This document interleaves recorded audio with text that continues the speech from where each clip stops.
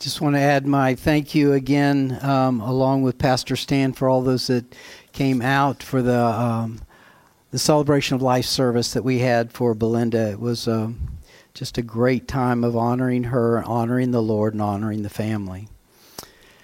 Today, we are going to pick up and continue in our walk through the book of James. We've started doing that, and just want to encourage you, as you have time, just spend time in the book of James.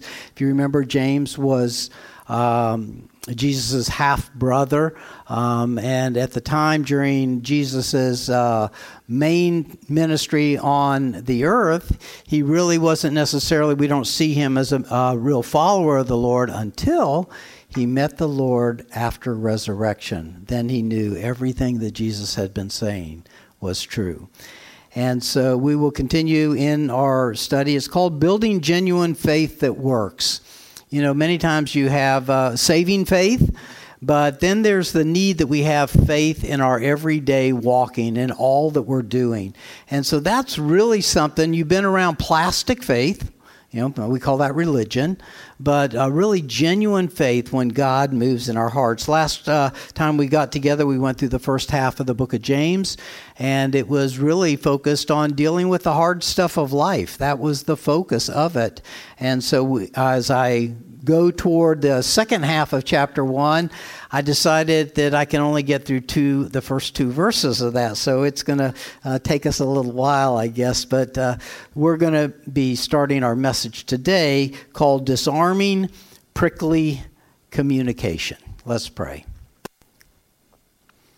So, Father God, I thank you so much that we can gather together as a church family, that we can gather together as believers in you, Lord Jesus, and to hear what your heart is on your church and its effect upon the communities in which we live. God, I just ask that as we delve into this area of communication that seems to trip us up both personally and even as churches reaching an unsaved world, God, I ask that you would give us your truths that would open our eyes to the things that you have for us. Help us as a church, oh Holy Spirit, be able to walk in the love and the power and the light in Orlando that you have called us to walk in. Father, I pray that the way we communicate is so radically different than what the world is used to, that they check us out, therefore check you out, oh God. So, Father, that is our heart. I ask that you would give marriages some tools, friendships some tools, businesses some tools. Father, but above all, that you would give us tools to expand your community in the way of how we interact and communicate with one another. So I bless you in the name of Jesus. Amen. Amen. You know, there's a lot of things that people would call the big ideas of life, the big things you have to work on in life. And they would be in maybe the areas of business, in the areas of marriage, in the areas of friendship, in the areas of school, all kind of big areas that you go through. But one that you always hear about is communication. Because communication is one thing if you get it right, but it's a mess if you get it wrong. Your marriage doesn't excel. A lot of things don't happen. I know I would be further along if I would have listened carefully to what the Lord had to say in the area of communication. And so I think as we go through our discussions today and scriptures today, I just really ask that you kind of pay attention for what are the tools you have for me, Lord, as we go through this. So the two verses we're going to get through are James 1, 19 and 20. So let me read those to you. My dear brothers and sisters, speaking to believers, take note of this. Everyone should be quick to listen, slow to speak, and slow to become angry, because human anger does not produce the righteousness that God desires. You know, when somebody speaks, you normally just try and listen. But if they say, ding, ding, ding, special note, take special note, Open your ears, open your eyes, take special note. He really wants us to realize that he's about to tell us something that if we can just see his point, if we can grab it, if we can catalog it, if we can embrace it, if we can utilize it, it's going to make a difference in our life. And so he's talking about 3 key areas of communication that aren't really complex, but they aren't really easy. They're not complex, but they're not really easy. If we would, we probably would practice them more. So the first thing he asks us to do as brothers and sisters in the Lord, so he's not just talking in generality, he's talking to a church that he wants to walk in power, love, and compassion. And so he says to them, be quick to listen.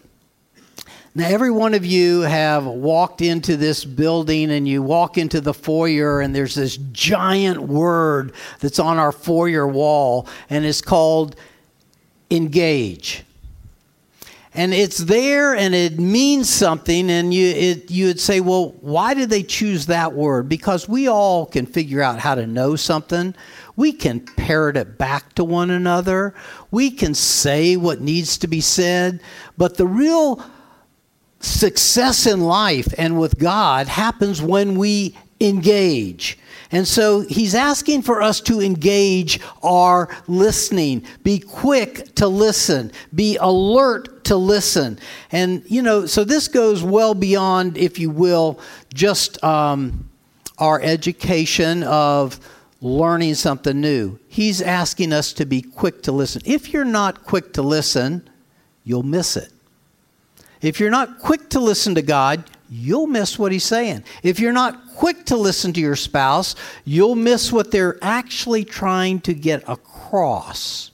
You heard words, but you didn't hear heart. You heard words, but you didn't hear meaning.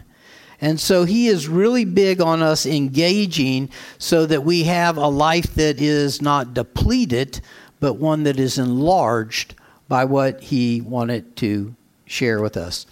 And the other reason, I guess I just wanted to say just a shout out to this word engage is if you don't engage, then you float along. You just float along, and like water that floats along, it gets dumped out at the lowest point. And so that can happen in a marriage, and your marriage can feel depleted. That can happen with how you feel in your relationship with God, that you're floating along. And of course, if you float along, all you need is a little push, and you just float this way or you float that way. And the only way you can beat the system is to actually engage. And so I'm learning what it means to be an engaged listener, to be a quick listener. Listening is so important. It's so key. The Bible is calling us to be not just an expert listener, but I would say a caring listener. We're to care. And we're to be a all-in listener. When someone is talking, have you ever met the people that when they're talking to you, or rather when you're talking to them, they seem to be just engaged in your listening? They're like all in. And so that's what God has called us to be, not just with each other, but with him. Think about that. I mean, if we're not all in with him, you're going to miss it. I cannot tell you how many times God was probably talking to Pat, and Pat was thinking about what he wanted to say next to God, or I was thinking about what I had to do next. And if I'm an all-in engaged listener to God, then I get it. I was going to bring a little radio from the house from years gone by that you actually tuned in. It wasn't a digital one where you just hit the digit number and it goes to it. For those of you too young, you actually had to turn a little switch like this. And you kind of, and then you heard the person talk. I mean, you tuned in. And I find that I need to tune in to God. I find I need to tune in to my wife. Otherwise, I just hear words. And communication happens in a lot of ways. It's not just with my ears that I hear what you say, but I observe with my eyes. Are you even paying attention? Are you into what I'm saying? Are you thinking about what you're going to say next? We do this with God and we do this with each other. But what James is trying to say is, in the first half of James, I'm going to teach you how to walk through trials and temptations. And then the very next thing up front that he talks about is how to communicate with one another. Because if we can get this right with him and with each other, we will be radically different than the world. It will look different than the world. So people use their voice to communicate or their lack of speaking. Notice that? People use what they do to communicate. People use what they don't do to communicate. They use their attendance to indicate what they're thinking or communicating, or their lack of attendance. And so, and I'm not just talking about attendance in church. Don't think I'm thinking that small. I'm talking about your attendance to meeting with God. He notices when you value enough to get with Him, when you value to not get with Him. A spouse understands when you value enough to make time for them in your busy day. And I know it's busy. We all understand busy. But we communicate in lots of different ways. And so God has called us to really communicate in a way that is radically different than the world. The best way to know what others are meaning when they talk is to know what God is saying. All right. So it's kind of like a filter of some type. You know, it's like my glasses. They filter my sight so I actually can see you. Oh, this is pretty good. I can't tell if you're paying attention or not. This is really, I might do this more often. But at any rate, if I put these filters on right here, I actually can see.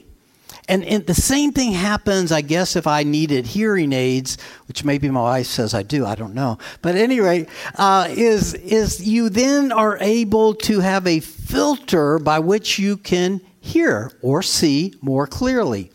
And so I've learned in order to listen, which is different from hearing, I've learned in order to listen, I need to have the Word of God inside of me if I'm going to get it right. God wants to give us discernment. God wants us to hear what's being said and what's not being said. He wants us to really have clarity between He and me and between each other. And so He does that by giving us His Word and His Holy Spirit, so that when we're listening, when we're quick to listen, when we're tuned in, when we're alert to somebody about to speak, then we get it because we filtered it through the Word that He has already deposited in our hearts. So He really wants us to be good communicators. It starts with this thing called listening, and listening is absolutely key. This quick part, this alert part, is very important. You know, if I'm sitting here or standing here, and I feel like George has something to say right back here, I might be alert and wait. Listen for George to say what he wants to say. And so the Lord does that with us. If I will be alert and expectant, it's amazing how God wants to talk to me and to you. If you will be alert and expectant when your friend is sharing with you, it's amazing what you're going to hear and what you're going to hear behind what they're actually saying.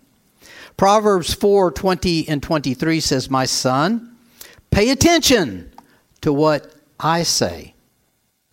Turn your ears to my words," which implies that it's easy for me not to be. I have to turn my ears to His word.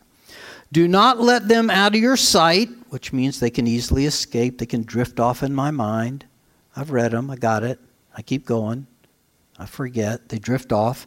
Do not let them out of your sight. Keep them in your heart. Okay, if they get in your heart, they'll stick, apparently.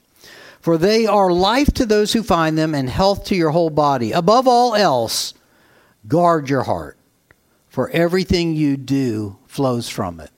That's that filter, that heart. That's the way in which we can listen to each other and listen to God. Because if we will have a heart that has deposits of God's word in it, they're captured in it. It's not just in my mind and my peripheral thinking.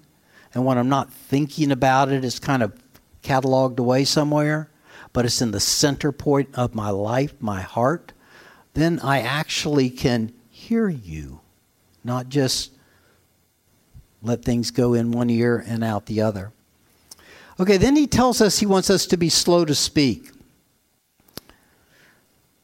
That's really hard for me. All the people laughing are those that have been around me a long time. You know, as my wife affectionately says, Pat can say in 50 words what others can say in 5. So apparently it's not just the slowness, it's also the volume. But or the quantity, excuse me. When you listen to others before you draw your own conclusions, make sure you're listening to the Holy Spirit. A lot of times, have you been around people and they finish your sentence? And so because they finished your sentence, in their mind, they know what you're going to say. And because they know what they're going to say, they might as well think about what they're going to say, and then they go. Therefore, they never listen to you completely. And I resemble that remark too, from time to time. So there's really a desire, I think, that James is trying to say is, you've got to be alert to listen, but Pat, you need to be slow to speak. You need to hang in there a second. You need to process that a second. Process it through what I've already deposited in your heart, and process it just a little bit. You need to be listening through my ears, through the strainers of what I have to say. And I have a great story that I'm going to be sharing with you in just a few minutes out of 1 Samuel 25. But before I do, I'm on this slow to speak concept here, and we're going to run through just a few Proverbs. You know, James is many times said to be the Proverbs of the New Testament. And so I'm going to read you some Proverbs from the Old Testament on this slow to speak thing. Proverbs 6:2 says, "You have been trapped by what you said, ensnared by the words of your mouth." So we have to be aware that once we put it out there, ba-boom, we're kind of, we can't get it back, and we've kind of committed ourselves, and we've probably got to live with what we just put out there. So be a little slower before you just pop it out there.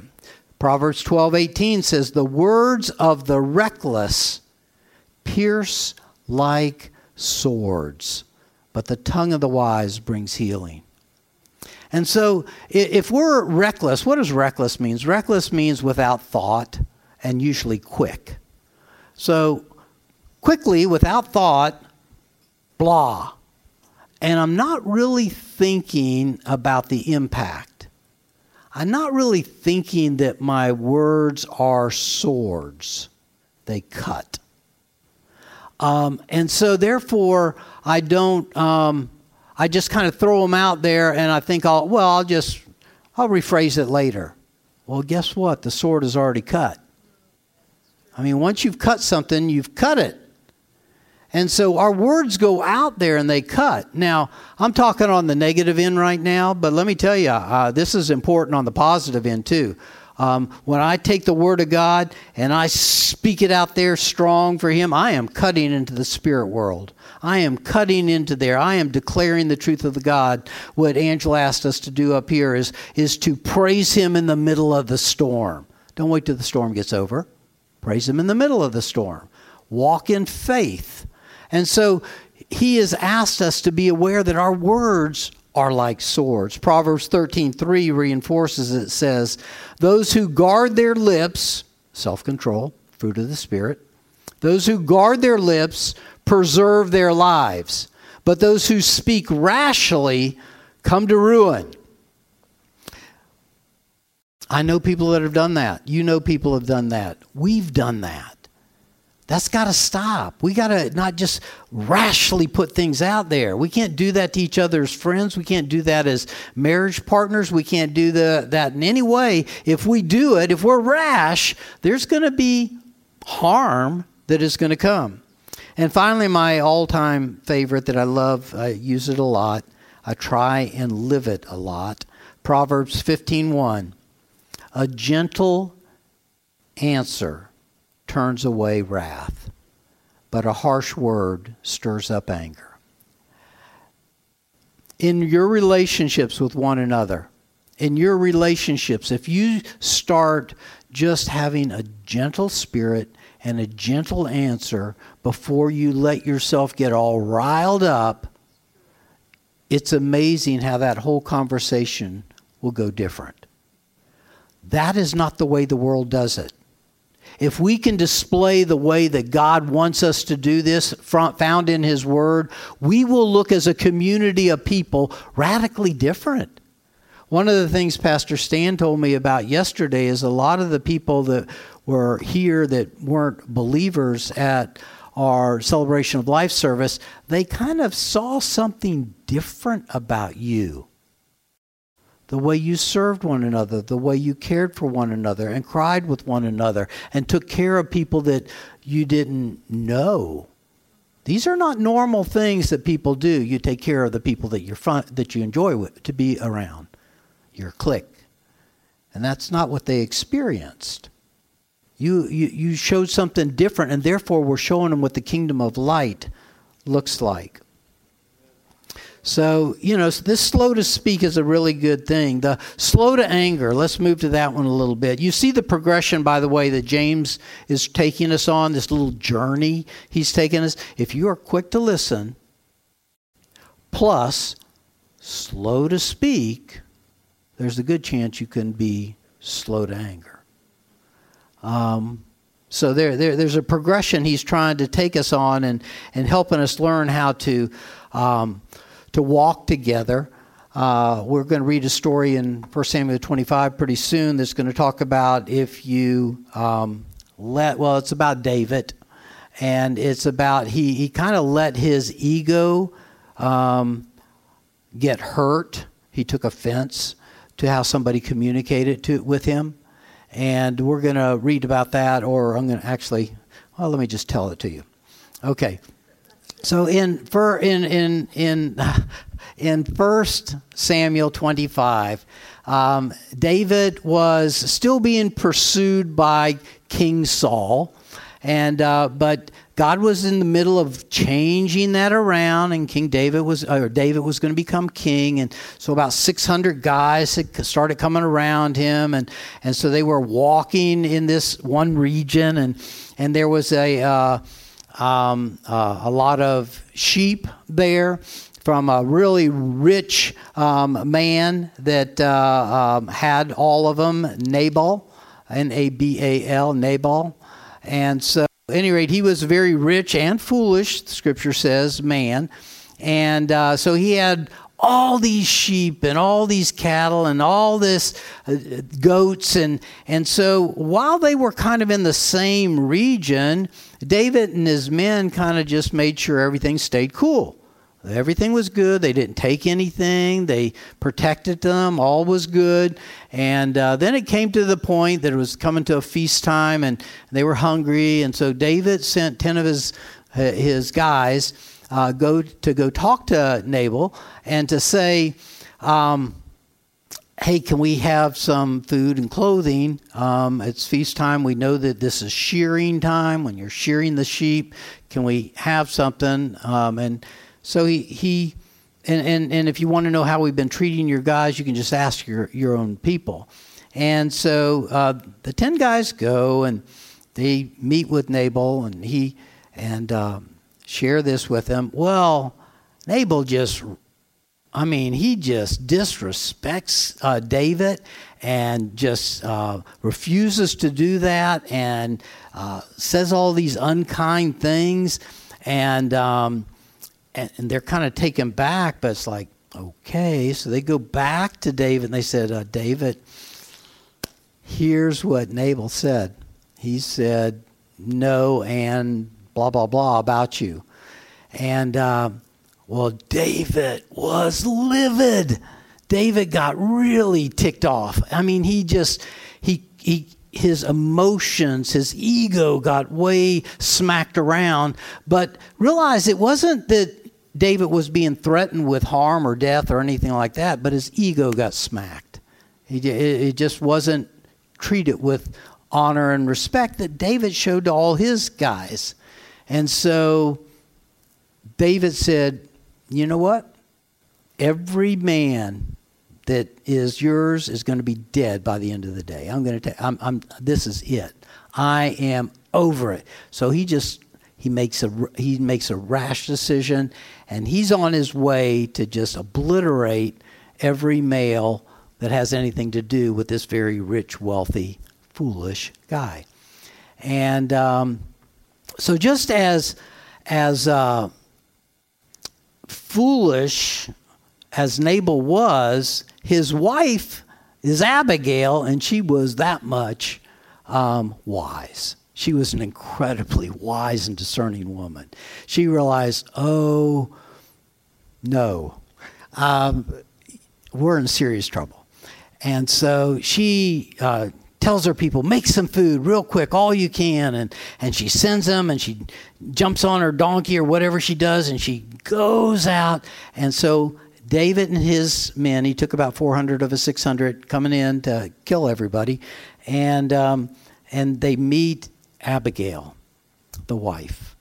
And Abigail gets down, and she sits down low, and she humbles herself, and she says, look, just blame me. That was foolish that was happened that my husband did, but it just blame me, and please have mercy on us. And here's all this food. Please take all this and just show us mercy.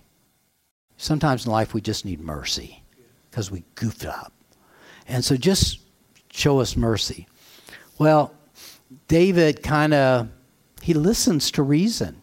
He realizes that. In fact, she even adds to it, and she says, by the way, you don't want to take vengeance in your own hand on this any rate and sin before your God. So please just don't do this. And so David listens to reason. And he says, okay. And he turns away and he goes back. And he's at peace. And she's at peace. And so David's bruised ego, this offense that he took to this communication that he got back, left him in a very awkward place. And so David listened to reason. Abigail goes home, only to find Nabal drunk, because he was having this real big party fit for a king, and everybody was drinking, and they were drunk, and she says, I'm not going to talk to you like that. So she waits to the next morning. And the next morning, she tells him what she did. Because she didn't tell him what she did. She just left with all this food. And she said, Nabal, I met with David to kind of appease him, and he is not going to come. He was going to come and kill everybody, but I went and I did this, and I didn't tell you. And Nabal was he was upset, but what Scripture says is his heart became like stone, and he did not move. I guess that's what they call a heart attack. And then 10 days later, he died.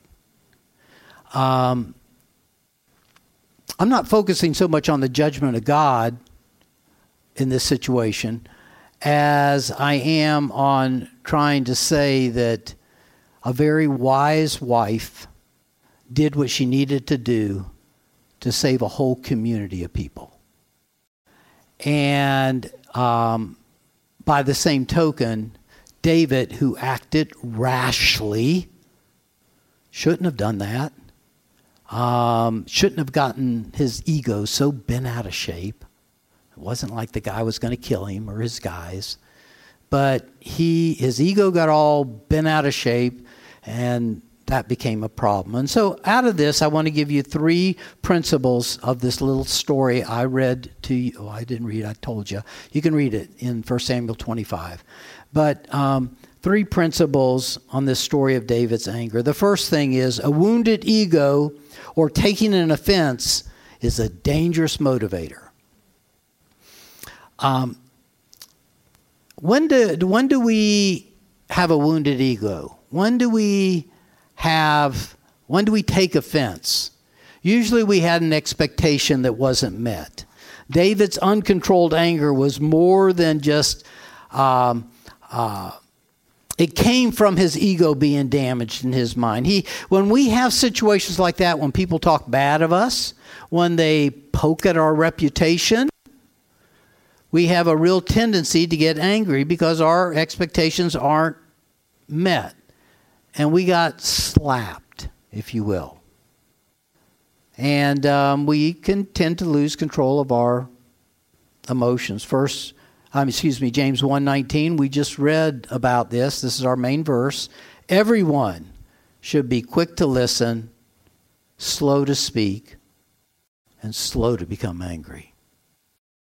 And we have to be that, or we're going to make some kind of rash decision that we shouldn't be. In fact, that's our principle number 2. Decisions made in anger can be disastrous. I really didn't need to say that because you all have experienced that, haven't you? We've all made decisions when we were angry and didn't turn out too well. When people do things that bruise your ego, that smack at your reputation, who say things that are unjust toward you, who offend you, that is not the time to make a decision. Not in the middle of the emotions of it. You know, I'm a big believer, I think I've shared this before, in what I call predetermined decision making. What that means is when something happens, I've already made my decision, here's my response. Because in the middle of the event is not the time to make a decision. I'm probably going to make a bad decision. So everything I can in my business background, in family decisions, if this happened, then here's going to be my decision. If this happened, then here. And that way, in the emotion of it all, it doesn't rattle me. And so what happened with David is he got smacked, and he just made a rash decision. I'm going to kill every one of those males. I'm going to show them not to disrespect me. And respect is a big thing nowadays. You hear that. People get so offended if you disrespect them. And I'm sorry that you got disrespected by a spouse, by a coworker, by a boss. But don't quit your job. You know, feed your family. Look for another job maybe, but if you can't live in that environment, but don't make a decision out of rashness because somebody smacked you around your ego a little bit. So David made not just a little decision, but a bad decision that would have left him in a sin place with God. And I've been left in a sin place with God because of my stupidity or rash decisions in the past. I don't want to continue in that. I want to learn from this. And so David says that we need to, when we're in the middle of a situation, not make a mistake while we're in the middle of anger. Apostle Paul says in Ephesians 4:26 and 27, in your anger, do not sin. Do not let the sun go down while you're still angry.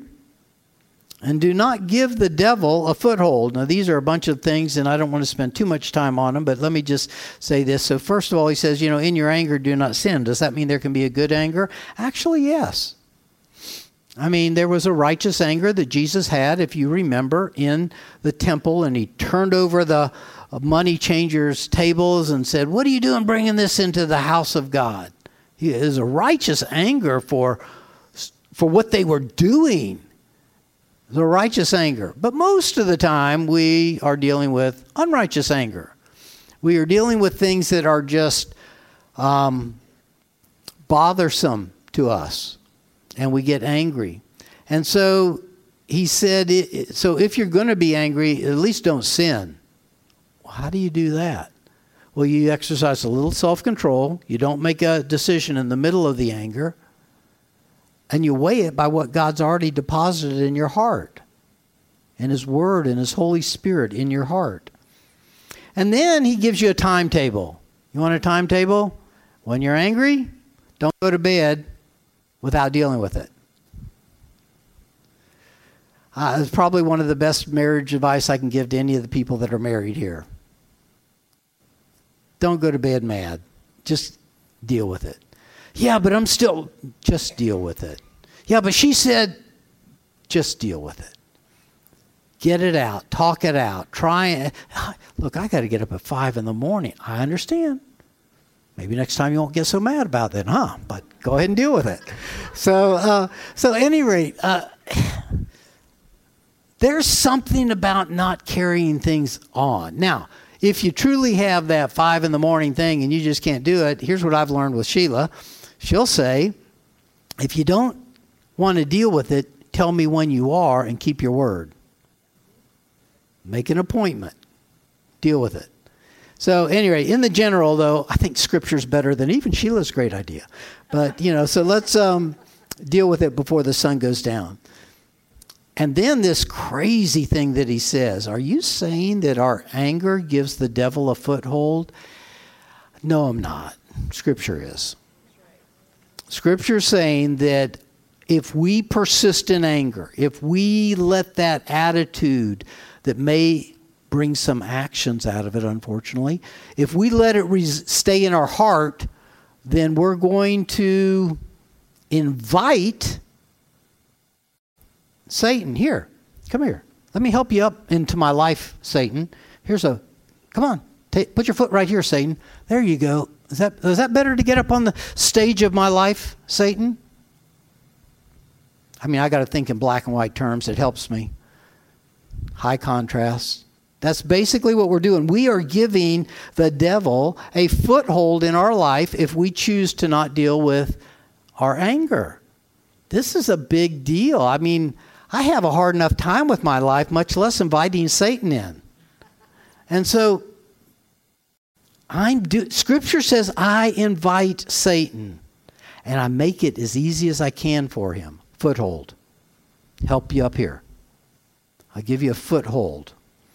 And a foothold also means, if it was more in a military terminology, when the enemy of your life can have a foothold into an area of your life, then that means they're pretty good getting up to that point, and they just keep on going. And so it may be a foothold in one area, but it'll mushroom into other areas. And so we can't afford that. This anger thing is a big deal. It's not a little fight. That's part of the deception of the enemy of life. He labels these things little fights. It's a little deal. It'll blow over. No, don't let her blow over. Deal with it. Make something happen. Let's don't be people of passivity. When we're that was a big problem in my life, being passive. No, be responsible to the Lord. Be responsible to the Lord. If He reveals something, do something about it, Pat. And so when we're passive, nothing good happens. Passive is different than being peaceful. It's different than showing grace to somebody that offended you. That's not passive. Passive is, I don't deal with it. I don't deal with the things that need to be dealt with. And so we don't want that to happen. So a quick temper is a mark of actually immaturity, Paul says in 1 Timothy 3:2 and 3. When it says, when you're choosing elders and deacons, let it be a person who is not quick-tempered, who does not have self-control. So actually the leaders of your church, the community of believers, they can't be that way. They can't be given. Doesn't mean they don't lose it sometime, but if they do, do what Scripture says, repent. Just, I'm sorry, I blew it. Will you forgive me? I shouldn't have done that. Spoke to you in that tone of voice.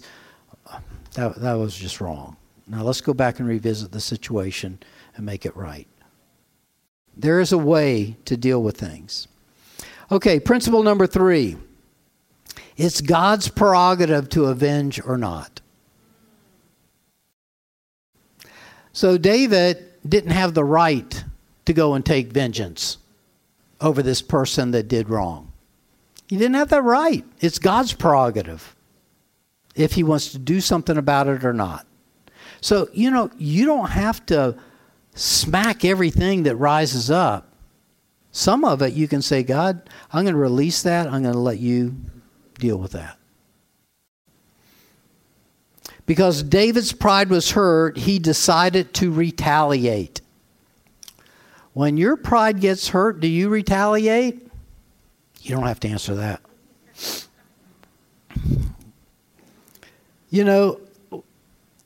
I understand that desire to, because we all know the principle of life. Hurt people hurt people. And so I know when we're hurt, we feel like retaliating. And that's not what James is trying to put out for a church to do. This church is supposed to be, your communication is going to look so radically different. People are going to say, what? The husband and wife dealt with each other? 2 students dealt with each other different than however all the other students do? What? 2 friends did something different? A business associate did something different with that vendor? No, you just tell the vendor what to do. That's different how they're doing it. They start seeing how we communicate as different. And so it's God's prerogative to avenge or not. A wonderful word that I've come to use and look at in my life is, what triggers you, Pat? What triggers you to get angry? Is there something that triggers you? Is there something that triggers you that you just need to deal with it? Take it before God? Is it something that triggers me that Sheila may do? And maybe I can even tell her, hey, honey, be aware. When you say it like this, it just makes it more difficult for me not to be angry. I don't want to be angry. Can you help me by not using those words? They just kind of hurt the way you say that. Like, well, honey, for the 7th time, okay, that kind of triggers me, So maybe true. Maybe she's even giving me grace. Maybe it's the 10th time. But at any rate, the point is, whatever, just sharing with one another how to deal with one another. So be aware of what triggers you. What triggered David here is that somebody smacked his ego. David must be very thankful that God sent Nabal's wife Abigail with some reason to kind of say, here, this is to appease your actual needs. Please take my forgiveness and show us mercy. And this is going to keep you from having to sin against your God. Wow. What wisdom. What kindness. So let's learn to let God bring any judgment, if God wants to bring judgment at all. So here's a couple of quick questions from a little story I just told you out of 1 Samuel 25. Do you have an easily bruised ego, or do you get easily offended?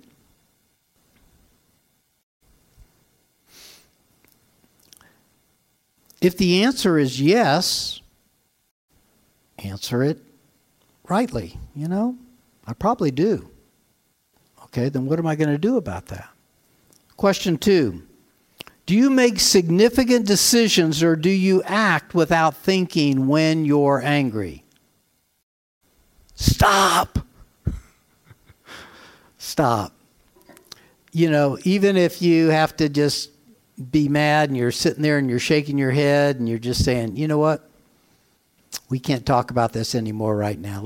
Can we come back in an hour? Can we start this after dinner?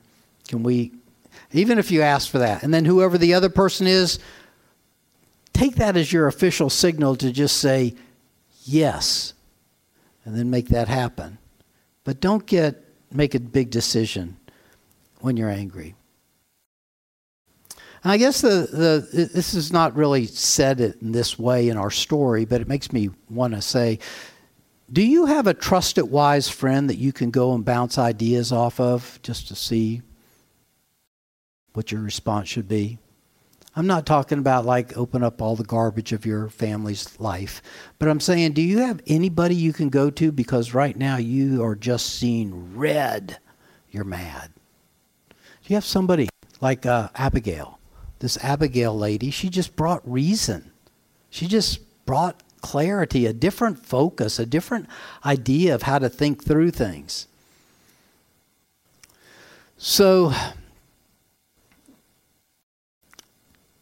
this week, this is kind of like the setup ground for where we're really going to go next week, which is on hearing and doing the Word of God. They really are supposed to be an equal sign between the two. And so we're going to be talking about that. But at the beginning point, James wanted us to know, here's how you're going to deal with trials and tribulations. There's going to be a big deal for the church as it grows to expand the kingdom.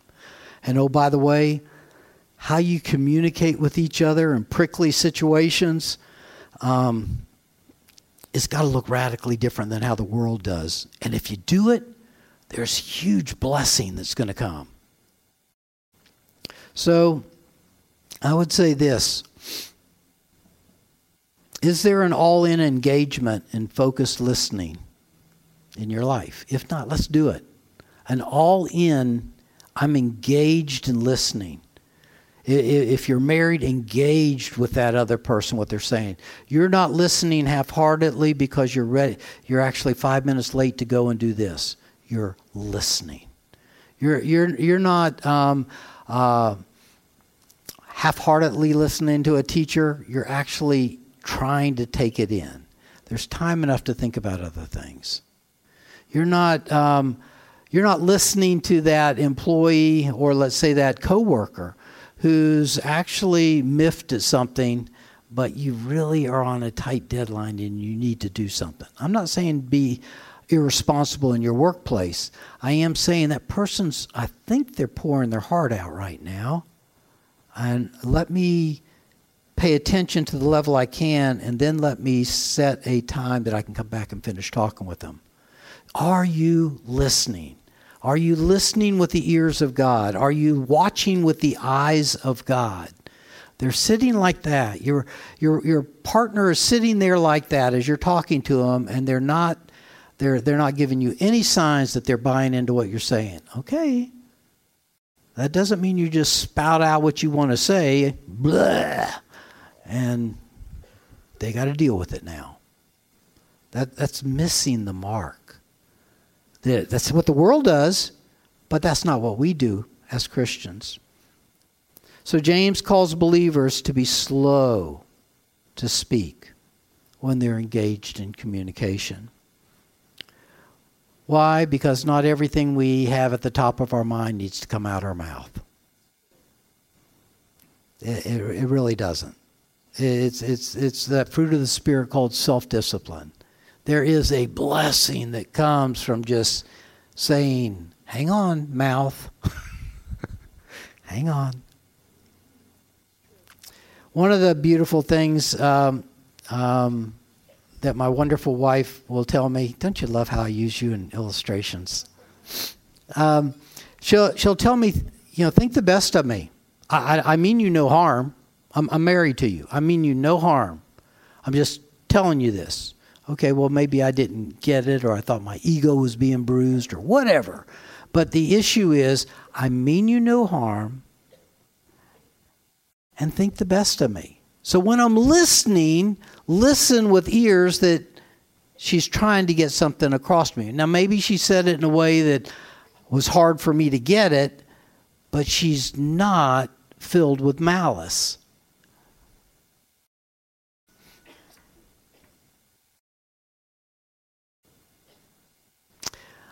And in case, because I've occasionally used marriage comments in this room right now, Please do not mistake this message as being about marriage. It includes marriage, but it's not limited to that.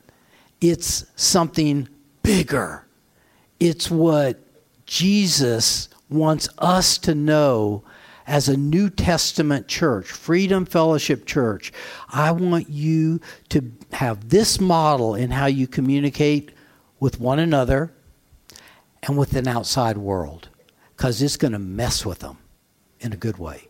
It's going to mess with them when they see how you treat one another. It's going to mess with them when they see how you treat me in business. It'll mess with them. And so he wants his church to always be on display, representing him. And so that's our heart to do that. So God is calling Freedom to be unique on how we communicate. He wants us to communicate in a different fashion because of Christ. So remember, one of the keys Jesus wants us to do is to show the world how to love one another, right? I mean, that's one of his big deals. And probably one of the foremost things of love is communication. And so he wants us to be quick to listen in a caring fashion.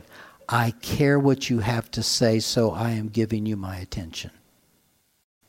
I care what you have to say. I'm giving you my attention. I want to be slow to speak with the Christ-led thinking. I am slow because I want to process Christ into my answer. And then to be slow to anger. We are the church of the living God. We are the church redeemed by Jesus Christ. Our marriages should be different by how we talk and listen and argue with one another. It should look different. Our friendships should look different. Our business dealings should look different. Listen through the filter of the Word. We read that in Proverbs. Listen through the filter of the Word. Speak through the leadership of the Holy Spirit. And choose to be slow to react in prickly situations. Let's pray. Father God, I thank you for your call on Freedom Fellowship to be that different, unique church that speaks to one another differently in such a way that people take notice and say they must be Christ followers.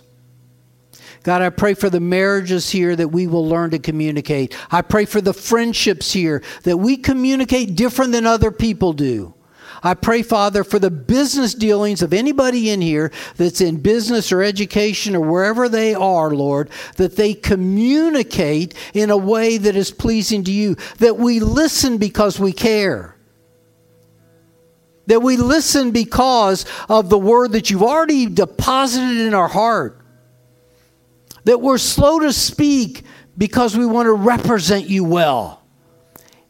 Even with our children, even with our friends, even with our grandchildren, we want to represent you well.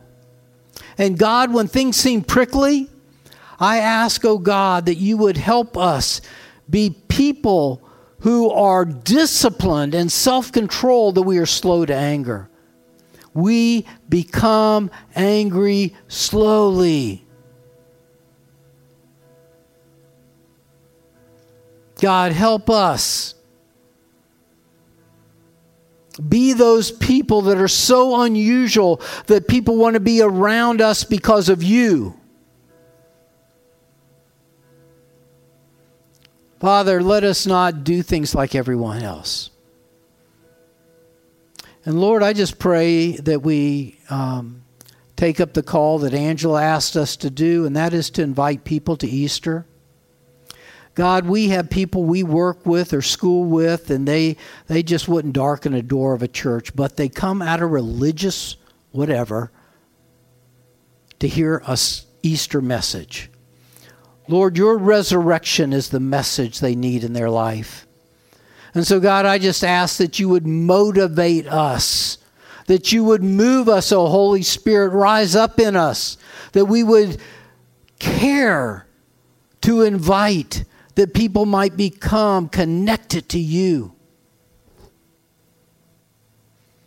God, whether the connection is a first-time birth into your kingdom, or whether it's a connection because these people were around or living unconnected, disconnected lives with no influence that is your influence.